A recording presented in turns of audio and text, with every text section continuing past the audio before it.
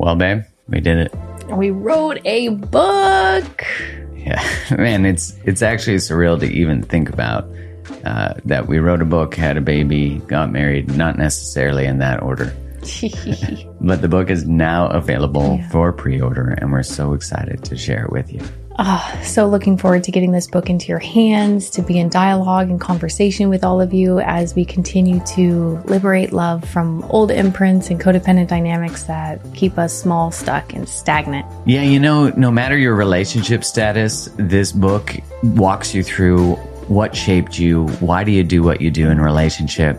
It dives deep into your relationship blueprint, attachment styles, and most importantly, which is different than every other book that's ever covered codependency in the past, we explore the role of the nervous system in that. And the book is called Liberated Love. Yeah, release your codependent patterns and create the love you desire. Go to createthelove.com/liberatedlove to order your copy now. That's createthelove.com/liberatedlove and get that pre-order in, and you'll be able to get a free download of a meditation we created and a workbook that goes along with it. Much love and appreciation for your support. Much love. Thank you.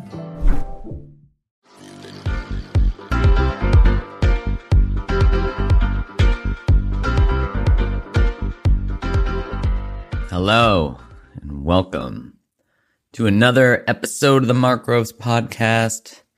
Coming at you with a solo episode, jamming on all things that are happening in my life and I'm thinking about. I want to share with you a couple things that I wrote. The first one is this. You will never be good enough for the standards you've set that are designed to never be met. That's the trick of unworthiness. It just designs your life so it doesn't have to die. Let it die. Let the standards fall away. Surrender. Be not good enough. And then just be. Allow kindness and generosity to flow through you. Let grace melt your heart. And then give the same gift to all those whom you meet. Let this state be your new standard for yourself and others. I've always been fascinated by what I would maybe call the disease of unworthiness. That it seems like what lingers below all of us is this feeling that we are just not enough, that the reason our parents didn't show up, or one was an alcoholic, or we were abused, or whatever happened, always gets internalized as it was because of me. And that's the trick of the child mind, The child mind is very narcissistic, and I don't mean that in the traditional clinical definition. I just mean narcissistic in the fact that it makes everything about itself because that's survival. Because when our need doesn't get met, we shape our behavior to get our need met, even if it's an unhealthy way of getting it met. So all of these things which we might call personality traits, like perfectionism or, oh, I don't sweat the small stuff, or OCD, all these types of things are actually just coping mechanisms. They're survival strategies. The things that we call our personality are ways that we label things that were really just ways that we could get love or be noticed, or try to at least.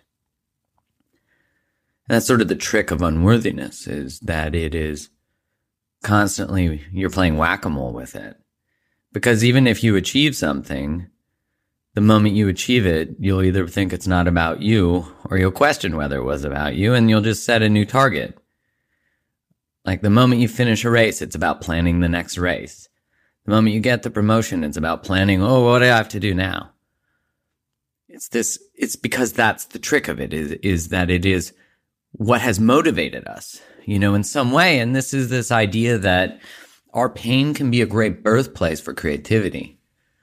It can be where, really ultimately my work, Create the Love, was born out of pain, out of not understanding why I couldn't show up to a relationship. Why did I never get taught it? How could I not choose someone who's good for me? Like all these different questions that were about experiencing the pain of it. The pain of the unknown, the pain of uncertainty. I have a friend who went in for open heart surgery this week and had a valve transplant at a young age. And I have really considered what it means to be alive. I did that before.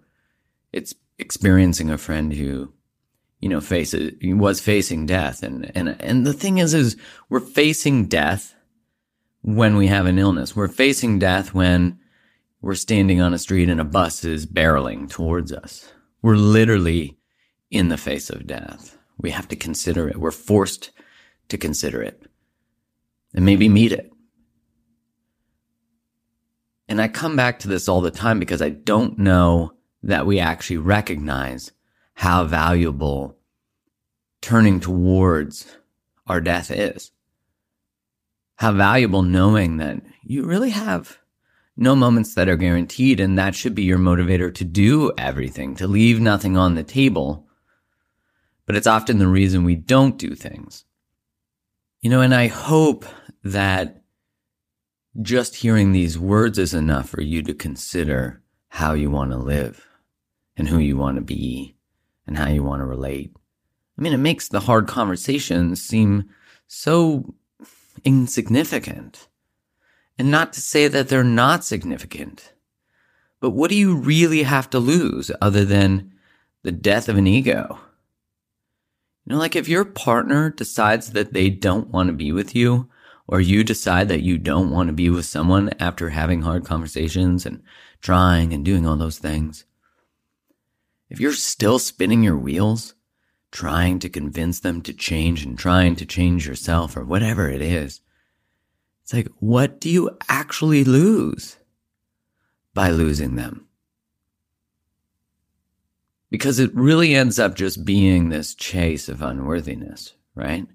They still won't fight for me. I'm still not enough for them to change. Oh, they're so great. Why can't I change? Why can't I choose them? Sometimes things just don't make sense to the mind. Sometimes they just don't make sense.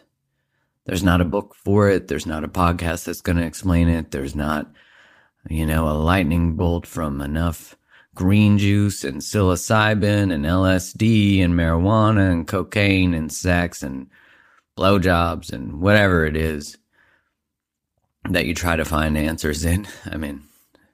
Good place to try to find an answer in a couple of those, It's at least exciting and going to give you a little bit of arousal, but at the end of the day, the answers won't be there. They'll be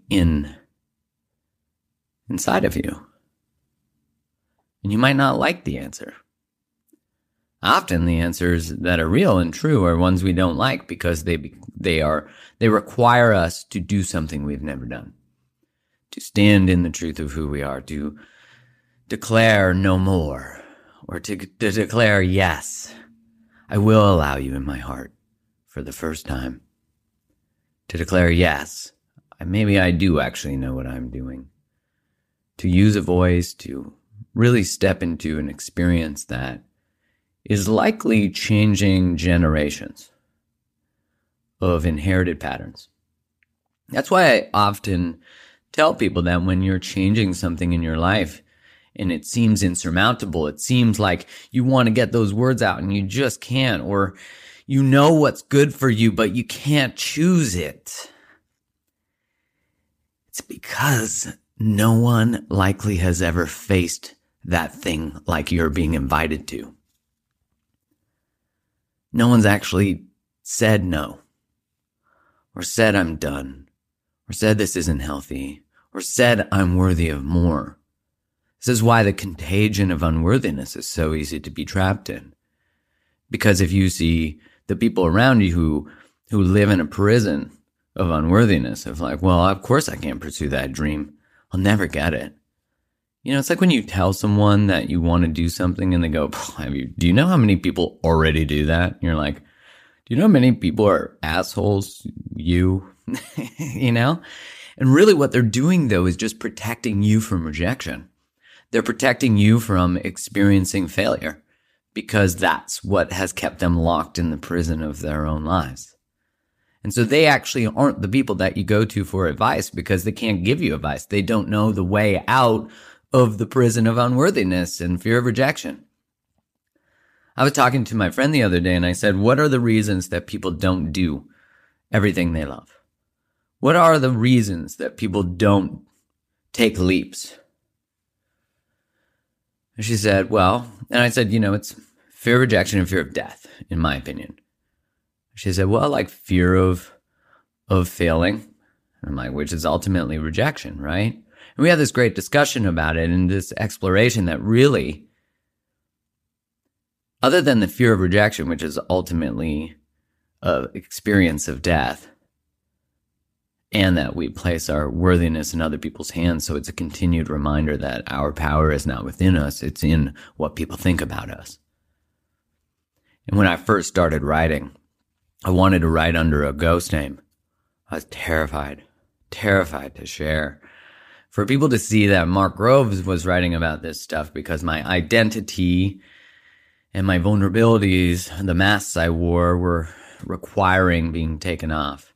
The guards I've built, I had built to live within myself secretly was a great game. It worked till my soul was calling me to so much more.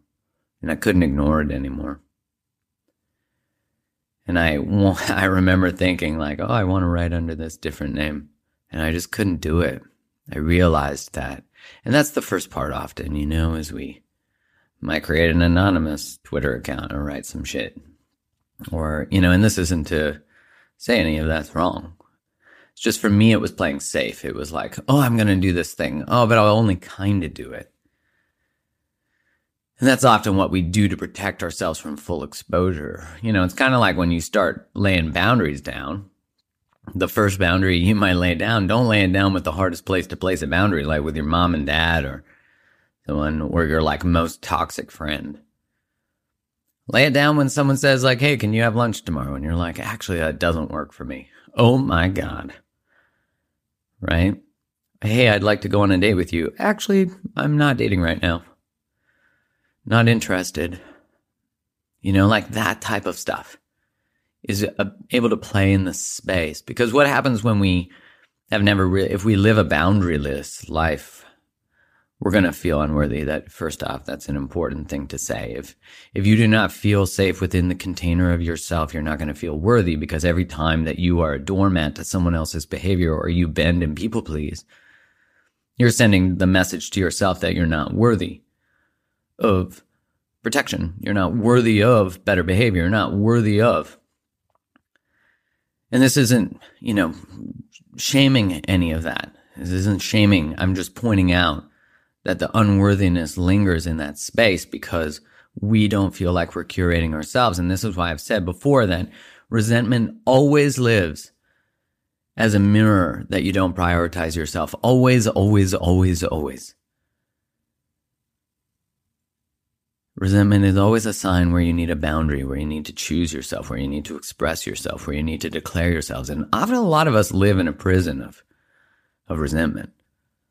It's just our normal. And then we go hang out with our friends who all resent their partners and their lives. And then we have a lot of wine. We wash down resentment. Tastes great with a Cabernet. Resentment just washes it down. Tastes super good. Pairs nicely, if I do say so.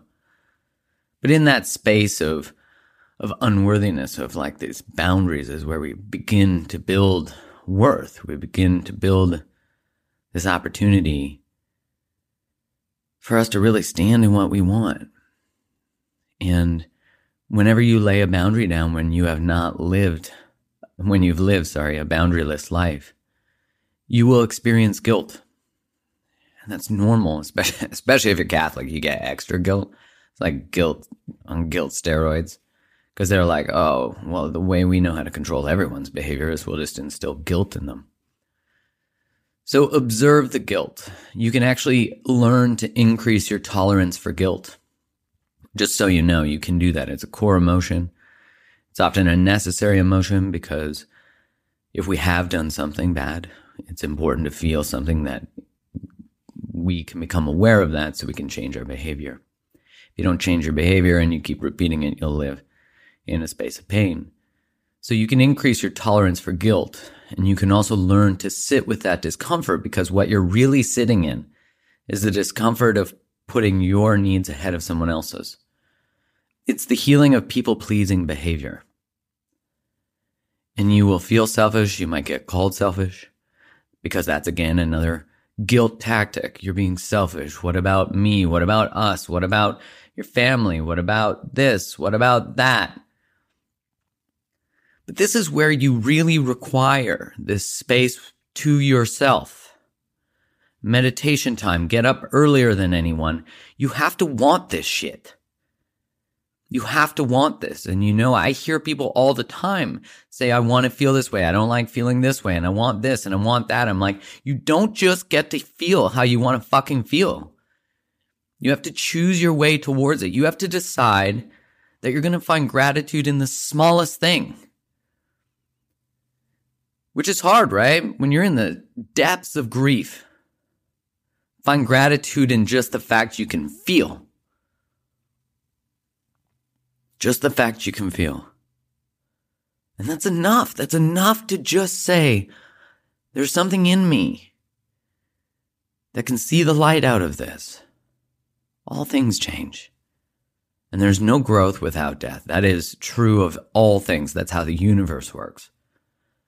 There is no growth without death. A part of you will always have to die for another part of you to be born. And it's usually the part of you that is clinging to certainty. It's the part of you that's afraid of rejection, the part of you that is afraid of death. And it's not mortal, right? It's not just a mortal death. It is the death of a self, that the survival strategy, the perfectionism, the people-pleasing, the trying to fix everybody else, the codependency, the OCD, the control.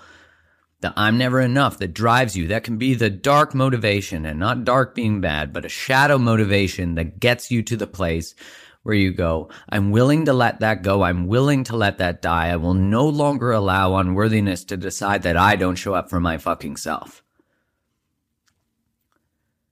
That's why this work on relationship it always comes back to the same thing. Like whenever anyone comes to me about couples challenges, it's always really about considering yourself.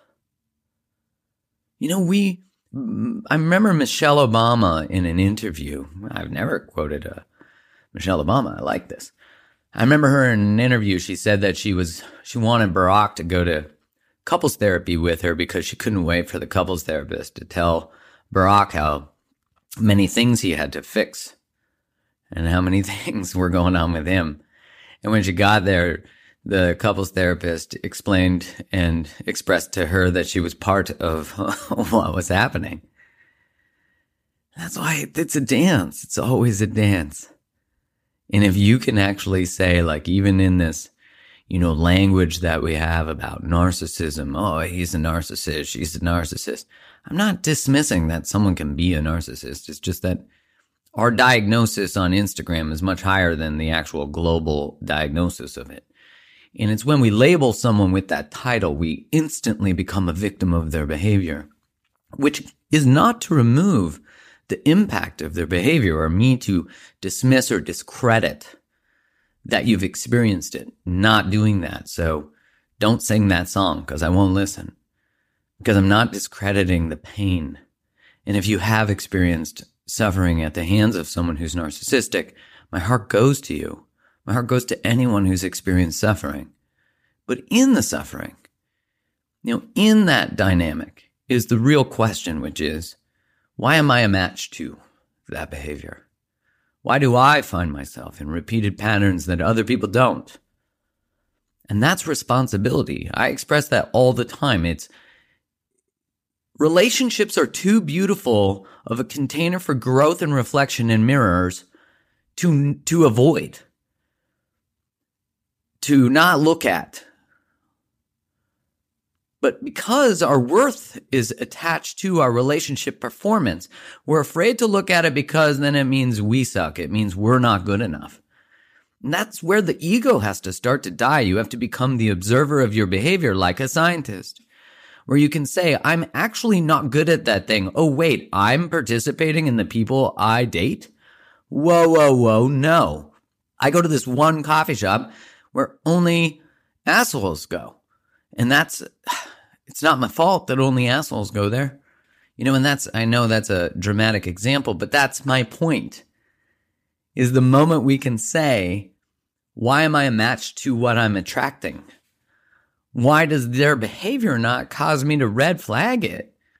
Why much earlier does someone else say that person is a shitty person to be with? But I'm like, no. Oh, no. It was Saturday and they were tired and there was... This is what we do. We make excuses for people who don't even make excuses for themselves. If you find yourself doing that, that's a giant red flag that you're disconnecting from the truth of what your reality is. If you find that your partner is pushing you away from people who are close to you, that's a giant red flag. If you cancel plans on them and they go not bar, that's a giant red flag. If their communication is inconsistent at the beginning, giant red flag. If yours is, giant red flag. Start to pay attention to how you show up to things. What you ask for in a partner. I want this and I want that. But are you this and that? Do you do this and that?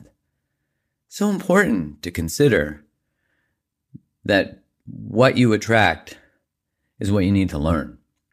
And the lessons that are coming up in your relationship are a beautiful curriculum. In the relationship to death, I don't cling. When someone commits suicide, I don't think like they should have stayed longer because that's not for me to decide.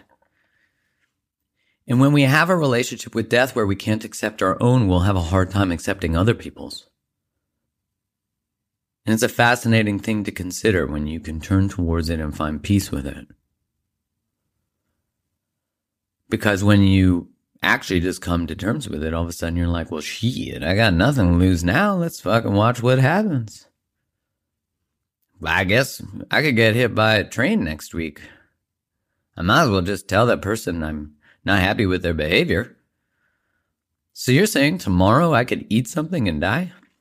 Yes, I am. You could get coronavirus. Right? You could get coronavirus. So many things could happen. And what a great thing to consider. Oh, yeah, that could happen. I could. Well, I might as well tell that person I like them then.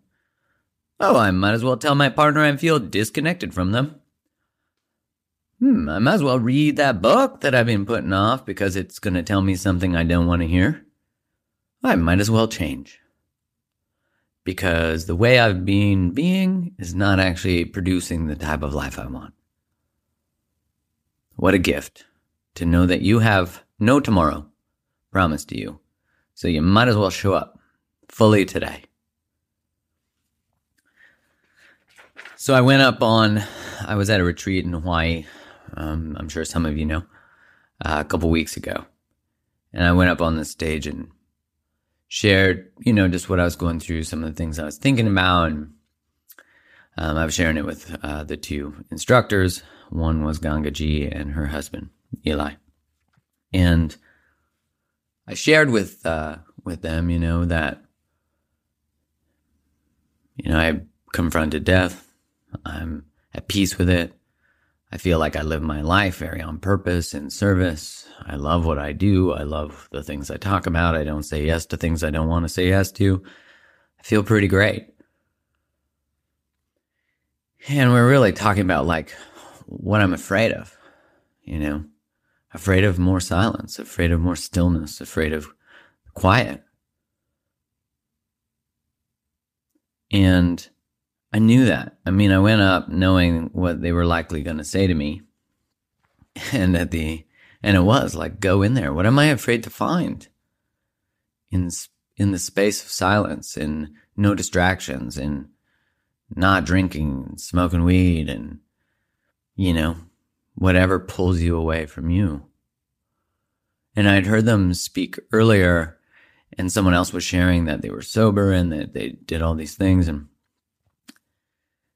And I've been sober from alcohol for a year now. This last week and a bit ago. And one of the best choices I've ever made in my life. And I didn't make it from like I was fucking blacking out and time traveling and, you know, waking up in the wrong place and all that kind of stuff. It just didn't feel aligned anymore. And it might in the future, who knows? Because I don't want to live this sort of restrictive life that I don't have a healthy relationship with things, but that I can sit with them and say, does this serve me or does it not? And it still doesn't serve me to drink, so I'm still not drinking. But one thing I heard them say to this guy is he said, like, what is the next step? And they said, get more sober. Get sober from everything that pulls you away from who you truly are. And I was like, oh, shit, that's a good one. You know, one of those truths that hits you in the dingleberries, if you have dingleberries. I'm pretty sure that could mean anything metaphorically. So when I'm sitting up there, we have this discussion, and it's like, what am I afraid of finding? More of me in that space, you know? Which feels both beautiful, the idea of diving further into myself, and scary. And I didn't know why it would be scary. It didn't make sense to me, but I think it was because when I did it, when I left that stage, I was said to them on my way of getting up, thank you for the reminder. And Eli put his hand out and was like, it's not a reminder. It doesn't go on your to-do list. And I thought, what is that? That there's something in there. So I sat down and I thought to myself, oh yeah, you need to be reminded of things you haven't integrated. You need to be reminded of things you haven't accepted. You need to be reminded of truths that you don't live. And I was like, fuck that. Like, I need to accept this truth that I need to dive into silence. And if you've been listening for a while, you know that I have a rule that as soon as I learn something, I change my life. It's a requirement. So I dove into silence. I went snorkeling on my own. I went for runs. I left my phone at home. You know, like all those things. Everything that felt like it was pulling me away from who I really am and the space of conversation within myself. And it was fascinating what I found, what I was afraid of, was that I hadn't visited those parts of me in so long. Even though, I've certainly spent time in quiet and done a digital detox and, in the woods and all those types of things. I hadn't really sat within myself fully and just let everything fall away and just pay attention to my breath and my body and my heart. And there's an interesting thing that happens in that moment of complete immersion within yourself, sort of the falling away of your identity, your name, your beliefs, your story, all of that. And you see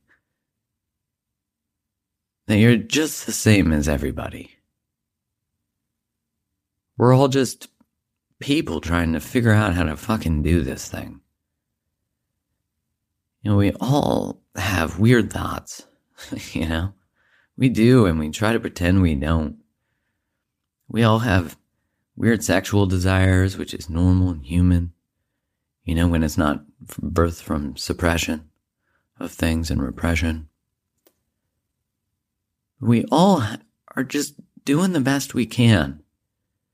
And I think from that, I felt an immense amount of beauty. I felt peace. I felt a dissolution of me and more connected to the ocean, trees, beaches, grass. It didn't matter what it is. But especially other people. When you pay attention to it and you just start noticing it, and I hope you do this, just start really paying attention especially if you identify as an empath, but I promise you, everybody, if you're listening, you're like, I'm not an empath.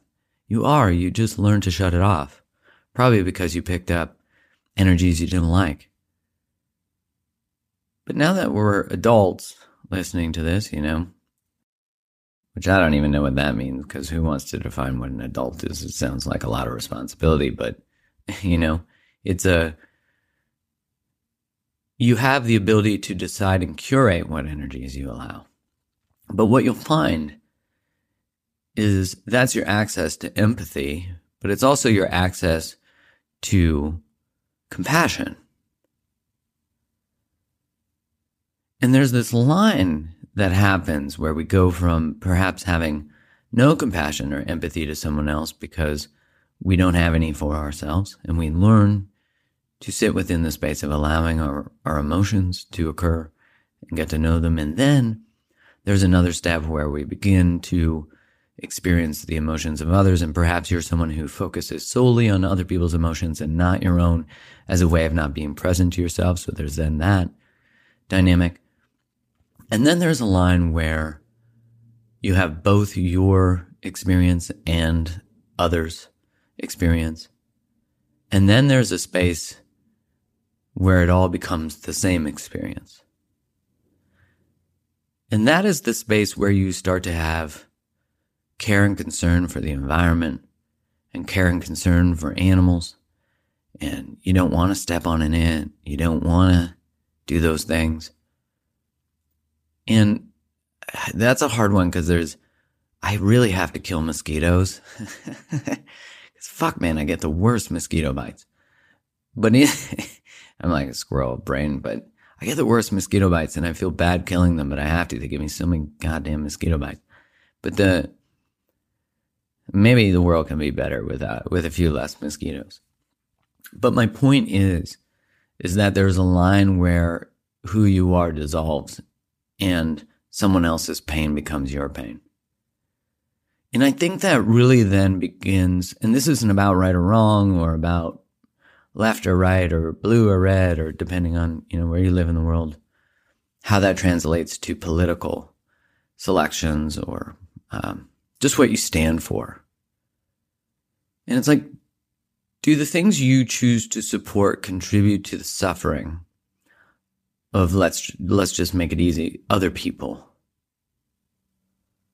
Do they? And we live in a world that is very capitalistic driven, that is about making money, money, money. And I'm not saying money's bad. That's not bad. But it's at the cost of what? When is enough enough? We celebrate in the corporate world sociopathic, narcissistic thinking that I will succeed at the cost of anything.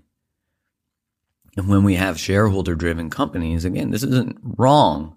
It's just that the construct often, because it's controlled by humans, starts to an unhealthy, unintegrated humans at the top often, not always.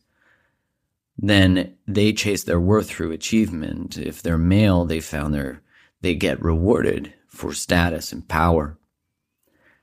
And at what cost? Because when you start to melt away this idea of who you are, which is not to say that you're also participating in the human game and the system and being who you are. You put on one hat and I'm Mark, human connection specialist, and another time I'm not. I might be, I'm an entertainer because I'm on stage, or I'm a podcast host or whatever. You still participate, but can you hold all of it at the same time? And when you do that, why would you want anyone else to suffer? Why would you choose fiscal gain at the cost of human experience, someone else's life?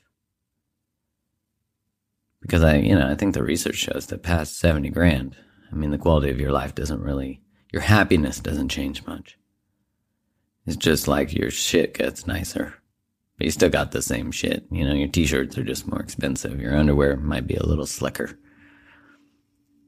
But when you dissolve those lines between you and other, then you're connected to what this is.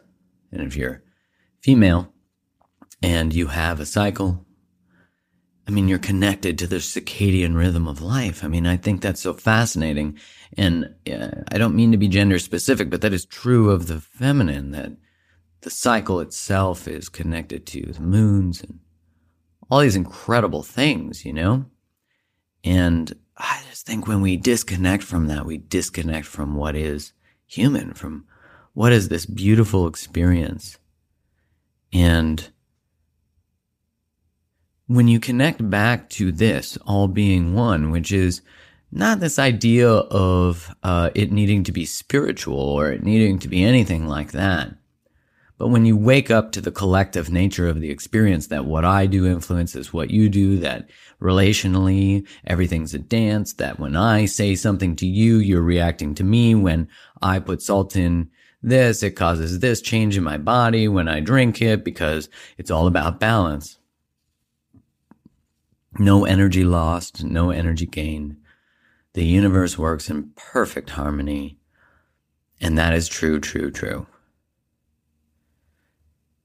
And then you see that you're just part of this really giant organism, which is the Earth. And who knows how the fuck all this happened. But when you actually connect to the insignificance of you and both the significance of you and the significance of life and also the fleeting nature of life, there's all these paradoxes that you get to live in. That you are born of the world, not into the world. You know, I love how Alan Watts says that when you see the world, it's created in your optic nerve. So is the world in your optic nerve? Are you in the world? Such a fascinating thing to think about. I often consider this idea that we are just the microbiome of the earth. And in some ways a virus. But we don't have to be, right? Like, that's why there's that saying that hurt people, but heal people too. What a beautiful gift that is. Healed people heal people. So that's why your internal waking up, your internal work, your learning how to handle conflict, the way you show up in life, deciding that you want to take responsibility for your life, leads to movements. Big grand movements like Me Too and, you know, the Women's March and fighting against environmental issues and fighting for equal rights and the rehumanization of people who've been dehumanized, and all of these different things, they become movements that change the world. And that's why when you heal yourself, you heal the world. And what a significant thing that is. Every single thing you do has an impact. And really, it's just these simple questions like, how do you want to feel? Who do you want to be? You know, and that, what are you capable of? What unrealized potential are you not stepping into? What unrealized potential are you not stepping into? What are you leaving on the table? For what? Waiting for what? What day are you going to start? Oh, after I have that next thing, or after I do that next thing. Start now. Start now. Because we need you. I need you. People around you need you. You have dreams that you're leaving unrealized. And whatever you think might be failure is really just redirection. Is just, oh, I think my dream is this. And then you find out that it's not. And you're like, well, fuck, now I got to start over. No, you don't. Continue. And what a gift it is. Man, I never forget that. And if I'm redundant about that, good. Because what a gift it is to wake up every morning and breathe this air. And to have the privilege of being born and expressed in consciousness as a human. I mean, it'd be great to be a tree. You live a long time. You don't, as far as I know, you're not like, oh man, this branch looks so bad. I'd like a new branch over here, please. And my bark, like, why am I a Douglas fir? I really wanted to be a birch. This is bullshit. You know, but like, that's the thing about conscious choice. About being a human is we have consciousness that is expressed differently than other animals and expressions. But in this incarnation, you're not a rock. You're not the microphone I'm talking into. You're not a tree. You're not a dog. You're not a cat. You're human. And that comes with responsibility. To show up. To be better, to do better, to choose your life. And to stop. Stop trying to chase things that aren't serving you. Stop trying to convince people to love you. Stop putting your worth in other people's hands. Stop it all. And start everything that you know you need to begin. And you can do it right now. Follow the nudges. Sending you big love. Thanks so much for tuning in to today's episode. If this episode resonated with you, one of the best ways to support the show is to go subscribe to the podcast so you don't miss any more. Leave a 5-star review on Apple Podcasts or wherever you listen to it, or share the episode with your community on Instagram or whatever social place you like to hang out. This helps get it into more people's ears, and I'm so grateful for your support, always. Thanks again for tuning in. Much love.